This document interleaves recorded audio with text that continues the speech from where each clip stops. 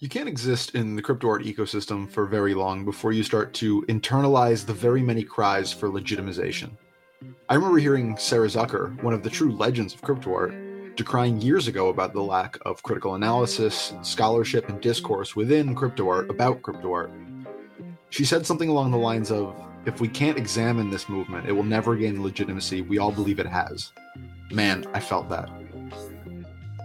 A few years ago, I self-published my first novel, and one of the first reviewers offhandedly called it a young adult novel. And I was like, young adult? This is a serious-ass book, and I put a serious amount of time into making it so. That comment felt extremely reductive, to be left out of so-called real literature. Now, exaggerate that 100 times, and you can approximate what so many crypto artists must feel. They have their deep and detailed practices, their technical brilliance, their conceptual panache, and yet struggle to gain acceptance outside of the niche. Many have since recognized the sentiment, fortunately, and the level of critical discourse is much higher than it was even a few years ago. A bolstering presence in that arena of late is MLow, who you may know from his charming, smiling penguin profile picture on Twitter. He is a beacon of positivity, seemingly appearing on every thread, complimenting every artwork, displaying a boisterous love for crypto art that only gains fortitude when you consider that it's paired with dozens of interviews he's recorded with artists over these last month. MOCA Live has evolved into a kind of interview show itself, and so I was thrilled to have MLow on to discuss his practice. As an interviewer, as a social presence, as a contributor to crypto art's mission to establish itself as a real and real powerful art movement, worthy of its place in the larger artistic continuum. MLow was as much a pleasure to talk to as he is to watch in his videos, or listen to in his interviews, or see on social media. I hope you enjoy my conversation with MLow on this week's MOCA Live podcast.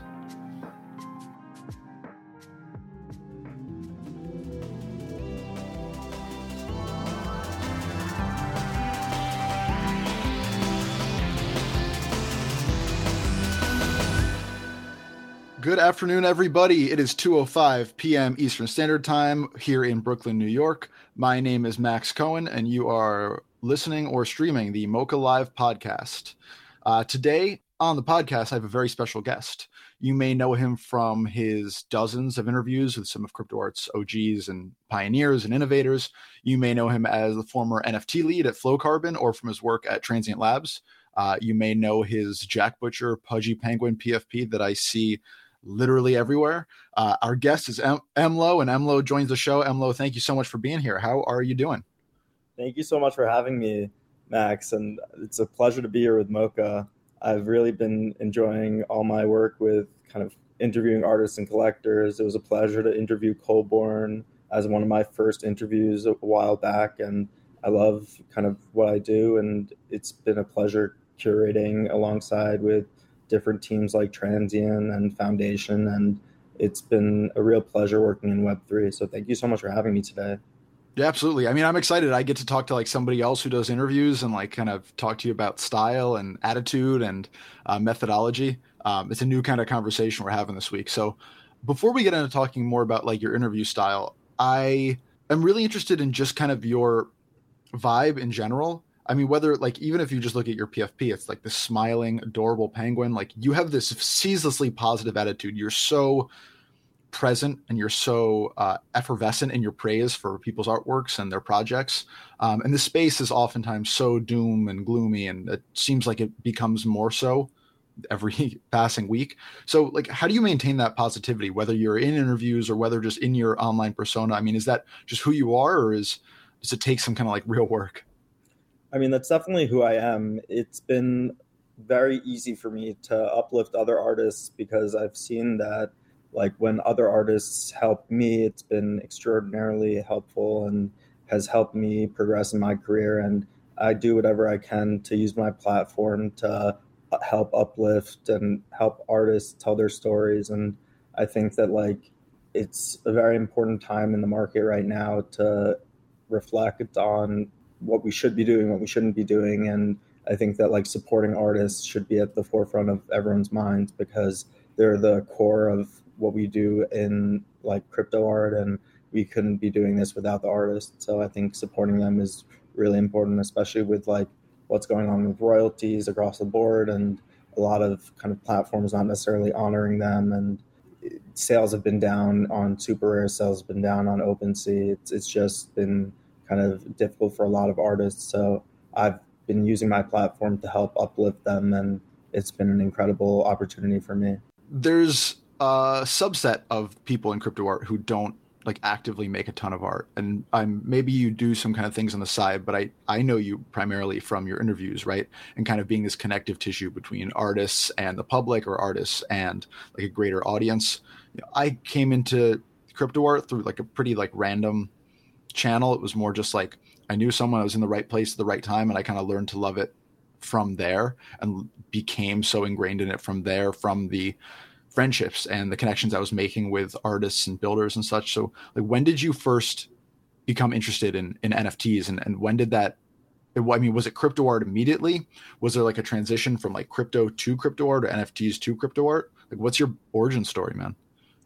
Yeah, I mean, so it's funny. I've been doing digital art since I was little. I apprenticed a photographer for like 5 years when I was from like age 12 until age around 16, 17. And a big part of that was just learning both analog and digital photography and digital darkroom. And I mean, like I've always been interested in art and have done shows even like in lower school, middle school, not lower school, but like middle school and high school.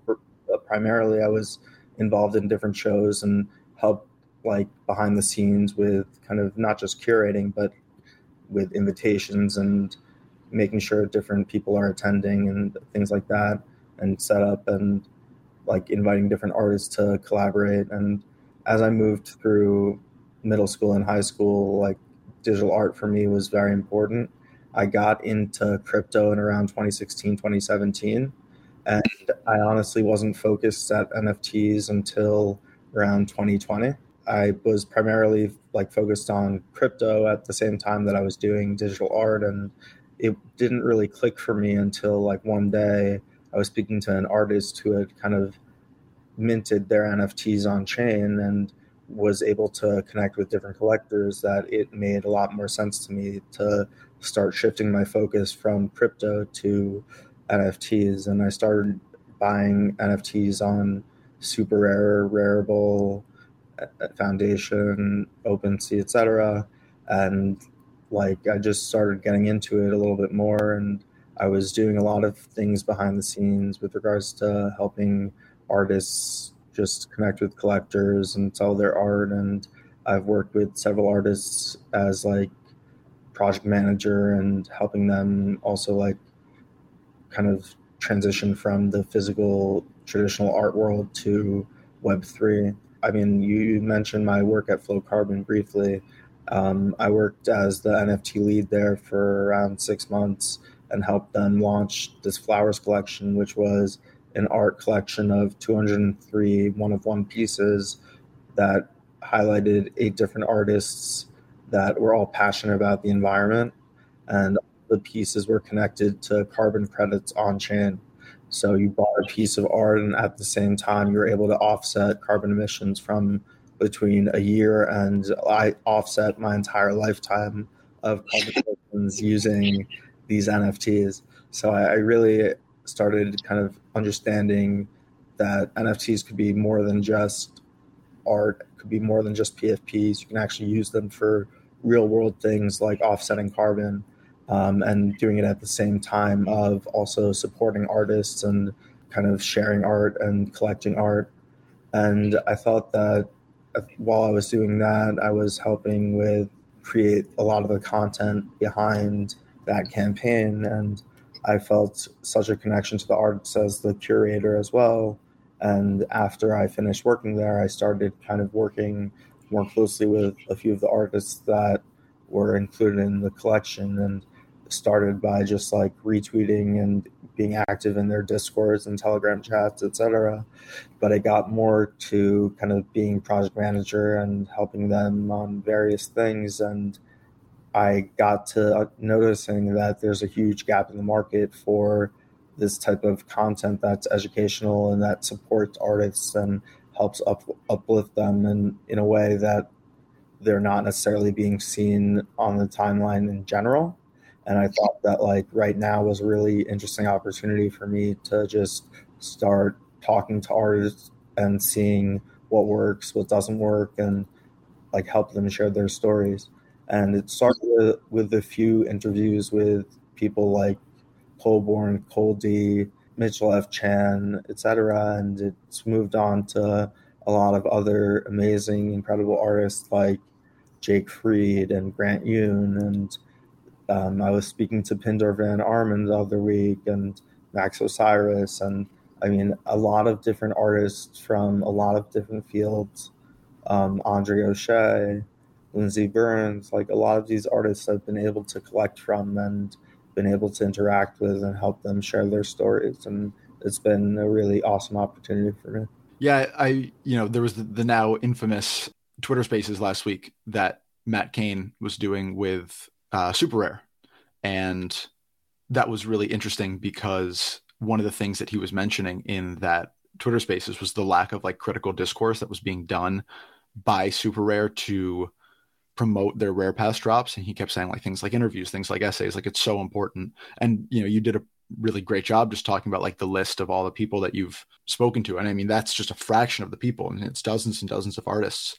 I'm curious, like when you enter into these interviews, what is it that you're trying to get at from these individuals? Like for me, when I have these conversations, I'm always trying to like kind of broaden the scope from somebody's individual work or somebody's individual path to something more generalized in terms of conversation. You focus a lot in the interviews of yours that I've seen on like the actual methods by which people are creating their art. But like, what are you trying to discover from them? Is there something more than, is there some like, I don't know, heart of darkness you're trying to illuminate? So, I mean, there are definitely a few things that I'm trying to achieve from the interviews. And first off, thank you so much for appreciating them. And I appreciate all your love and comments and retweets. And it doesn't go unnoticed. And I think that these started as just conversations that I was recording, and I was offering, because I'm a good writer, I went to NYU, and I felt that like there was not enough written discourse or kind of video discourse or even audio discourse in the space regarding art. I thought that it was a nice kind of entry for me to actually share my passion of helping artists share their stories. So I mean, a lot of this has just been me having conversations with artists. I honestly forget that they're even being recorded a lot of the times, and it's just natural conversation. And I mean, on the timeline, I've probably only released between 5 and 20 minutes of each interview. I have over an hour of most of the interviews that like 40 minutes of each have not been seen. So, I mean, a lot of the what's been shown on the timeline has just been like sound clips and kind of snippets that I think would get good engagement, because I want to help the artists kind of, whether they're struggling with sales or whether they're just like trying to share their message. I think like something so beautiful about crypto art is just being able to connect with people across the world. And I think it's been really, really incredible to meet all these different artists, whether that's in person. Like I went to David Henry Nobody's studio the other week. I was at Brian Brinkman's studio a few weeks ago. I met Ben Scar in person, and a lot of these IRL meetups have been really crucial as well for me, just learning. And I mean, for me, I'm a student at NYU, also grad school at part-time right now, while I also work in Web3 and crypto art. So, I mean, I've been taking this also as like an educational opportunity for myself. And I thought that if I'm doing this for myself, I might as well share this with everyone else also and help them kind of learn as well. Because I think that, again, there's just not enough educational content. There's not enough intellectual content that actually like dives deep into these different techniques, different artists and their stories, what they're passionate about. I think also you mentioned the timelines, a lot of doom and gloom. I think for me, a lot of this has been to try to uplift the artists and to try to uplift the general Web3 community through these interviews. Do you find that there's like a big difference in your tact or how artists like respond to your questions and interviews and conversations when you're in person versus doing something like we are like over like a video call? I mean, there's definitely a level of separation when you're doing something that's virtual versus when it's in person. I won't deny that like being in person is drastically different in the sense that like you also have the cameo moments and the off-camera moments that you otherwise wouldn't get. You have those few seconds of conversations, few minutes of conversations that like you get to understand where that person is coming from in a way that like you may not be able to connect through virtually. That said, I spend so much time online and so much time on my computer that like I also sometimes don't even notice that something is being done virtual versus in person. For me, I'm able to kind of separate the fact that it's being done through technology rather than being in person. But like obviously, I always am welcome to doing my interviews in person, and like they're always like I think have different outcomes when it's in person versus when it's online. The other thing I was going to say is that when it's in person, I mean, at least for Brian and for David, I've actually gotten to go and visit their studios, and you get to see their props. You get to see also their physical art collection, and you get to see things that like you otherwise wouldn't necessarily see. I mean, like for Grant Yoon, for example, that was virtual, but I was able to pick out some things in his background and talk to him about like his record collection, and I thought that was really cool.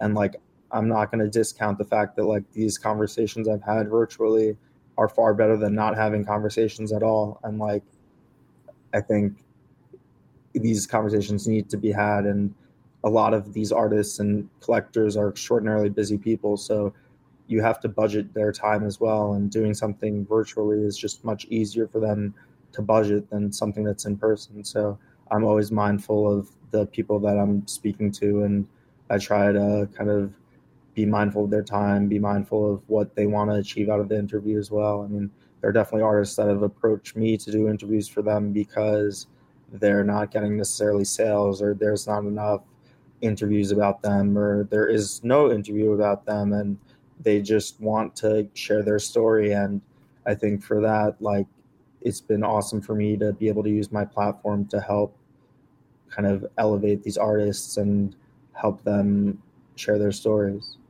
Years ago, I had done a favor for my grandmother, and she had this paper mache wire dog. She collects like dog sculptures, and I had offered to bring one to Ridgewood in Queens because that's where the artist studio was, and it needed a little bit of a touch up, or it was broken in some respect. And it was the first time I had been in like an artist studio. It was like within this large warehouse, and you step behind this like big metal door, and there's just these giant sculptures, and there's newspapers everywhere, and it's completely cluttered. And this gentleman is walking through it with such confidence, right? You know, every messy desk has somebody who there's a logic to every messy desk, I suppose you could say.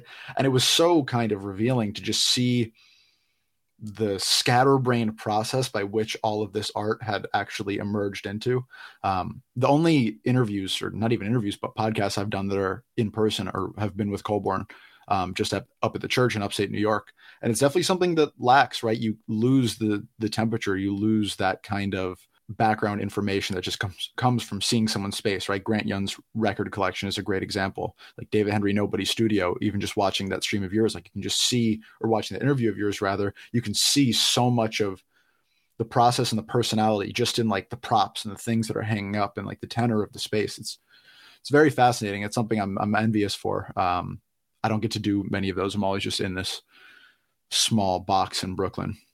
But let's move on real quickly. So, you know, you keep mentioning that there's not enough critical or intelligent discourse in the space. And maybe that's just a symptom everywhere, right? There's just not enough intelligent or critical discourse, period. But there are a handful of people who do this. Right? I do it, you do it. I don't know. I would be remiss to put a number on it, but it can't be more than a couple. Definitely a few. I mean, I'll give shout outs to them. Please. Because there are a few that I really like. Monty has a great newsletter. Monty Report, yeah, for sure. I think Zeneca with Zen Academy. I spoke to him this morning. He's doing some great work late night. Leap has some great spaces that I love attending every day. And Right Click Save, the discourse there is second to none. I mean, they do an incredible job of curating thought and working with like artists and thinkers to really give discourse to this as well. So shout out to them as well. Eminent is a new up and coming kind of reporter in New York that also has been doing some awesome reporting. And I mean, there are a few that really have kind of started standing out. I mean, even with regards to regular NFTs, I think whale.swoosh has been doing a great job with his threads and just like leading with regards to just educational content about the space. But again, I think a lot of times in general, a lot of people are focused only on like floor price and things like that. So I think that it's important to actually focus on other things besides the price of the goods, because at the end of the day, we're here for culture and not necessarily, at least I'm here more for culture than for like the money aspect. And I know there definitely are people that are here more for the money aspect and couldn't really give a shit about the art or the culture. So. I mean, you know, I'm glad you brought up that list of individuals, and it's still so small, right? You know, a couple of dozen people at most are really engaging on a daily level with creating like intellectual content and really trying to like use these different avenues, whether it's podcasts, writings, platforms, et cetera, to uplift artists. And so naturally, there's a lot of responsibility on all of our shoulders to continue that discourse in a way that's intelligent and also like provide an opportunity to be exposed to different perspectives from people all over the world, from different racial, ethnic backgrounds, gender identities, et cetera. And I'm curious, like when you think about that responsibility, like what is, in your words or in your view, the responsibility that we have as the people who are interrogating this culture and analyzing the culture? Like what is of prime importance when we go about doing our work? I mean, I think definitely being like above board about everything is important. Like I definitely have seen quote unquote reporters in the space that are just being paid under the table for different things. And like, I think that should be frowned upon. I think that like, if you're getting an advertisement for a certain good or product or a certain kind of collection, you definitely need to kind of announce that that's something that you're doing and that it's a paid partnership. And I think something that's not disclosed in the space enough is like when people are doing paid partnerships. So I think that that's really important as well. You know, it's the irony of the fact that like the space is built on transparency, and yet so much of the discourse and what kind of discourse is being marketed or published or given lots of attention often has these kinds of like back channels. What do you find to be lacking in the critical conversation? I mean, like what can we, as again the interviewers, the analyzers, the interrogators of this culture, be doing to uplift it? Like, and in what ways should we be trying to uplift it? I mean, I think it's important to have critical conversations, honest conversations, and just like approach the space with curiosity. I think everyone's experimenting. It's important to like not be critical in the sense of being judgmental, but being critical in the sense of actually analyzing what's going on, asking questions, being curious about why things work and how things work and why people do what they do, and kind of sharing knowledge. I think it's very important that like if you have a skill or a certain kind of ability to get information out there, then it's not necessarily, I wouldn't say that you have to, but I think that it's a very interesting responsibility to take on yourself, and that a special subset of the population is actually going to do, but the people that do it well, like, are going to be successful in the future, I think. You know, I've taken a lot of different tacks myself with how I approach writing and content at the museum. When I first started, I was very interested in critical analysis of actual art pieces. And that shifted into more of a focus, like a critical focus on individual artists. And then after some months of doing that, I kind of turned my attention towards these more larger general issues, ebbs and flows of the space itself. And it does seem like the space ebbs and flows in terms of like what it needs. And I think this focus on individuals is really important right now, especially as the longer this bear market goes on, there's a consolidation of people who are willing to continue to place time and energy and reputation in continuing their discourse, continuing like their artistic practice within this like very confined space. I'm curious, like, where do you think that the discourse will flow next? I mean, do you think that it's always going to be this important to talk about individual artists and kind of give the individual stories of the artists this much attention? Or do you think we're going to move into a place where some kind of a different methodology of discussion is necessary? It's very tough.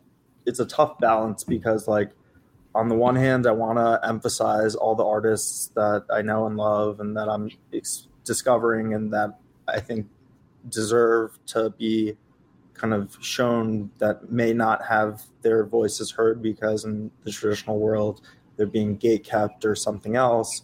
And I think, like, for those people, it's really important to use our platforms to help uplift them. I think, though, that, like, it's also important to not turn into like a Walmart of like content in terms of just like having so much content that it's not curated and it's not like done in a thoughtful way. I think that like curators and curators of content have important roles in being able to pick apart what's going on and pick what's important and put that all in conversation with each other. I think, like, even if you're looking at a place like 01, which has so many mints, and I mean, what, they've gone over 100,000 mints or something like that, something very impressive in terms of the amount. But at the same time, probably less than 5% of those mints are like top artists, top collectors, and like top pieces of art that you would really want to actually spend money on. And that's not a criticism of 01 at all. That's just an observation of like how most things work. You go on OpenSea, 95% of the stuff there, probably 99% of the stuff there is garbage on OpenSea. And that's just because for a long time people were able to mint for free and were able to mint very cheaply using their gasless procedures. And like, I think it's important for people to start choosing what's important and kind of highlighting what they think is important. And I think a beautiful part about crypto art is that everyone has a voice and everyone can share their voice. And I mean, I've seen so many artists that are also curators and curators that are also artists and curators that do a ton of different things. I mean, what's really cool about the space is that people come from so many different industries. And I think it's cool to kind of show their different voices. It's a delicate balance, though. You know, I know you mentioned like this Walmart of content kind of ideology. And this also makes me think of what was being discussed in this Matt Cain Twitter Spaces last week, because I think that there was pushback on a lot of what he was saying from people who were defending Super Rare in this instance, because like it's a platform, right? And the platform needs to survive. And again, it is a delicate balance between like needing to just push out as much content as possible and also trying to like attain the eyeballs that are needed and the engagement that's needed to survive through, you know, however long this prolonged industry downward slope lasts. And so, and maybe I'm being unfair in this qualification, but curation, while there's a constant call for it, I don't know if it's always rewarded with attention and engagement the way that we all want it to be. We all know it's important, but engaging in the actual curation process, whether that's like collectors who are seeking out new avenues for displaying their work or putting their work into different contexts, whether that's, you know, just the average artist who is attending exhibitions or reaching out to curators, or whether it's curators themselves, maybe there's just not enough of them who are confident in their abilities. It just seems like that's such a delicate line to walk, especially in this moment where glut and manyness seems so important just for continued survival.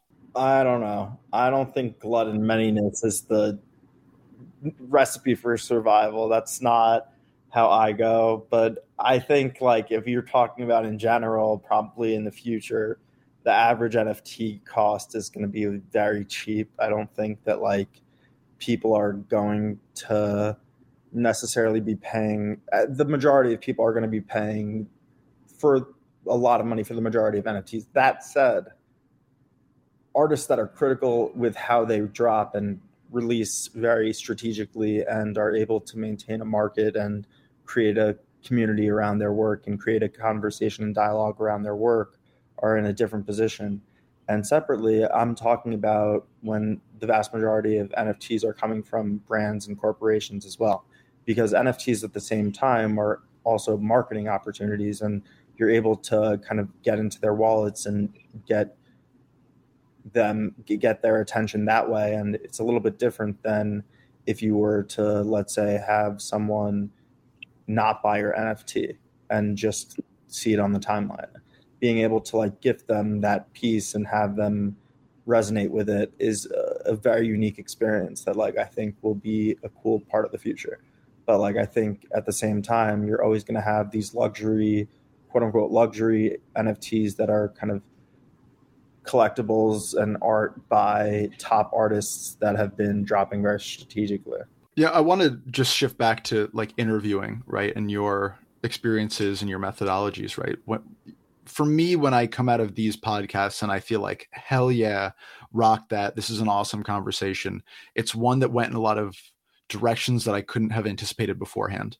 And also, you know, when I don't stutter and say and like a lot, but that's neither here nor there. I'm curious, like when you leave these interviews or even midway through them, like what are your markers? What are your signs that you're in the middle of like a really, really fundamentally sound and powerful interview? A lot of it has to do with what goes into it beforehand as well. I prepare many hours before each interview, like actually going in depth into the artist's work and understanding what their art means. And if it's a collector, going into their collection and seeing maybe they have like an on-cyber that I can go into and actually see their collection on the walls and get to interact with their pieces and actually see kind of how their mind works, and then read different articles about them if there are some, and like read their tweets and kind of get to know them that way, so that when I come into the conversations, they're very fruitful because I've already put in the work of engaging with them online and actually kind of getting to know them a little bit better beforehand. So, I mean, yes, there are times where like I'm in the middle of a conversation and like maybe I hope this doesn't go on longer than however long because I'm tired and like I've done 3 interviews that day, or like I've done a whole day of work, then I've done interviews, then I have class or something like that. And like that could be difficult just from like a focus perspective. But like, thank God all of my interviews have been really, really awesome. And I've been really blessed to meet all of these incredible artists and collectors. And I think that every conversation I've had so far has been very fruitful. And I think a big part of that has to do with preparation, honestly. Have you done 3 interviews in a day? That's an enormous amount of work. Today I did 3 interviews in a row. I did Zeneca, wow. Ryan Cooperman, and now you. Last but hopefully not least. Don't worry, I have a few more later today. I also have like a Twitter space and other things as well. Probably 2 Twitter spaces. The grind. It's very impressive. I don't know if I have the longevity for that. I'm wondering, like, can you tell me, I don't know, a story from some of your interviews? I'd love to know just like, you know, a wonderful or funny or heartening or etc. story from somebody you interviewed, if you have one off the top of mind. I'm happy to share actually an experience with Ben Scar, this awesome photographer who's represented by AOTM and a few other really awesome projects he's done. We actually didn't record the conversation. I never did a write-up about it, but I noticed he was an NYU student as well. And I said, let's go get coffee and just talk about art. And like, that was really, really interesting to me because he's someone that's much closer to my age than a lot of these other artists that I see as mentors and like are a lot older than me or have a lot more experience than I do.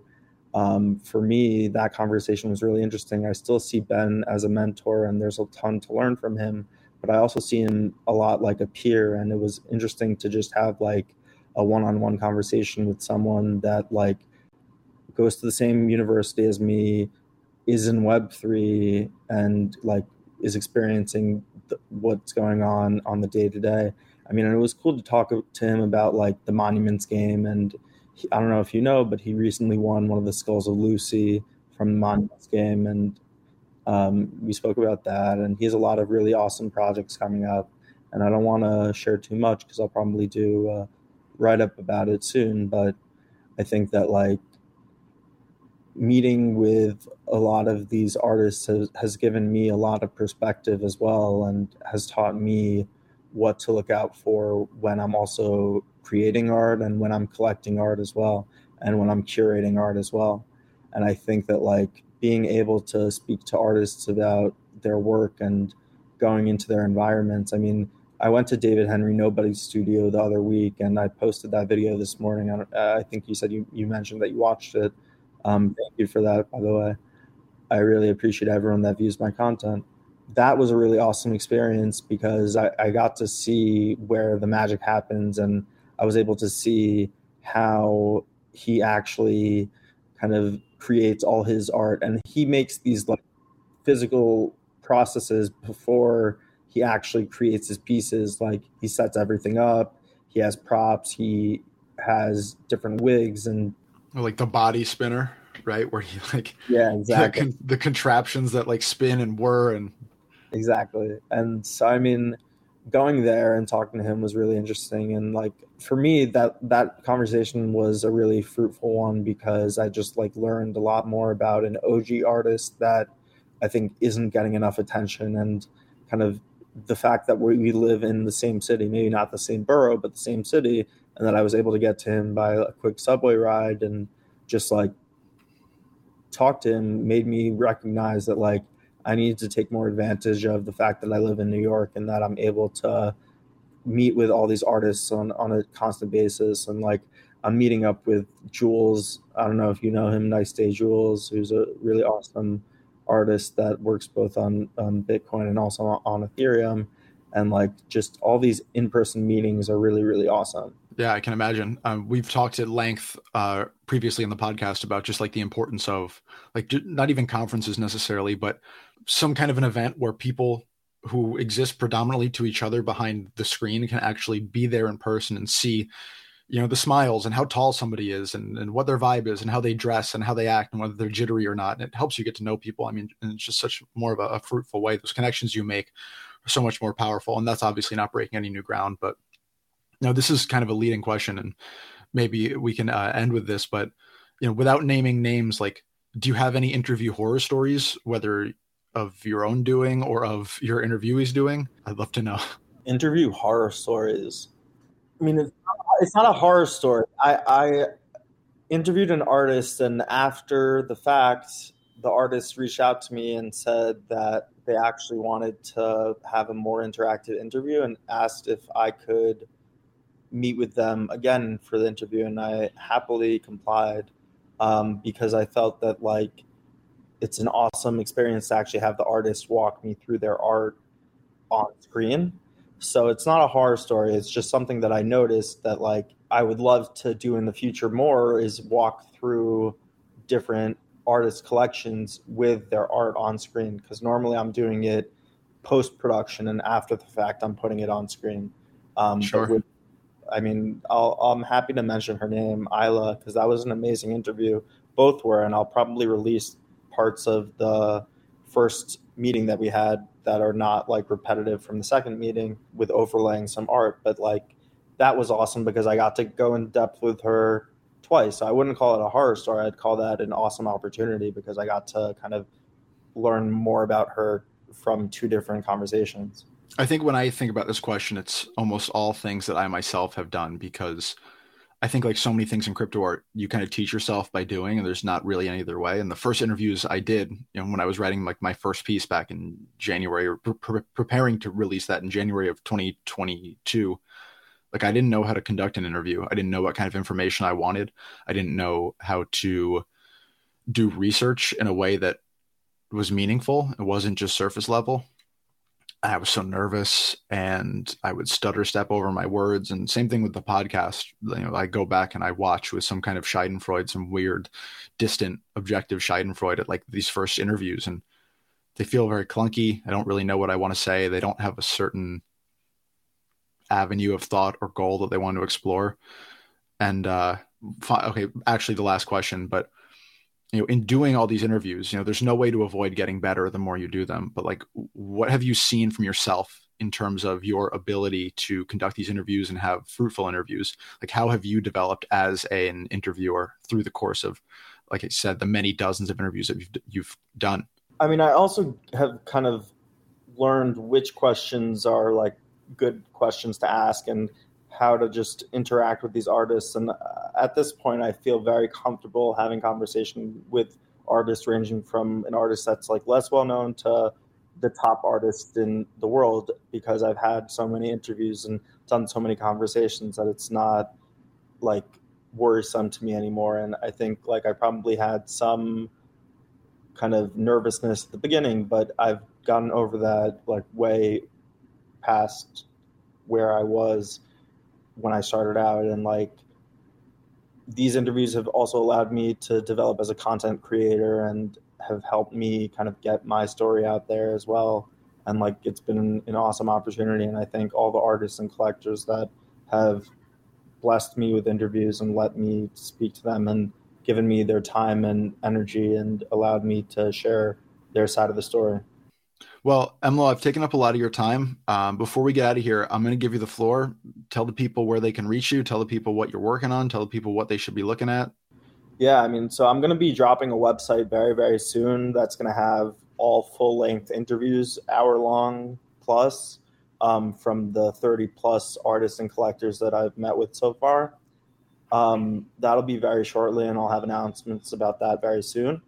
In the meantime, I have a Spaces Tomorrow that is co-hosted with Patrick Amadon that I'm really excited about, as well as, I mean, just follow me on Twitter. I'm very active there, 0xMLow, and it's probably in the post that you tagged me in originally, Max. So, I mean, thank you so much for having me. This was an amazing opportunity, and I loved speaking to you about art and my process and what I'm doing. And thank you so much for hosting this show every week and what you do at MOCA. It's really amazing what you guys are doing.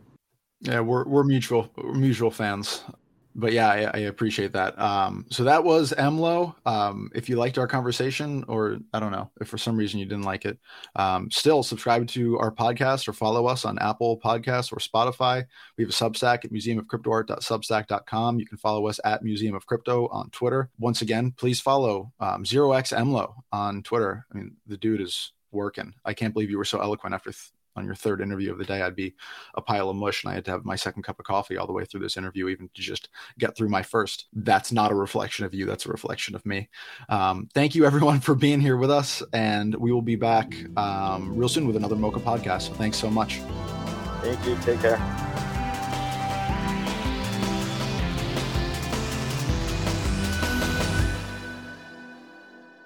This podcast was edited and produced by me, Max Cohen. It featured intro music by Julian Brangold and cold open music by Dayfox. Thank you very much to MLow for coming on, and thank you very much to all of you for listening. We'll see you again real soon on another MOCA podcast.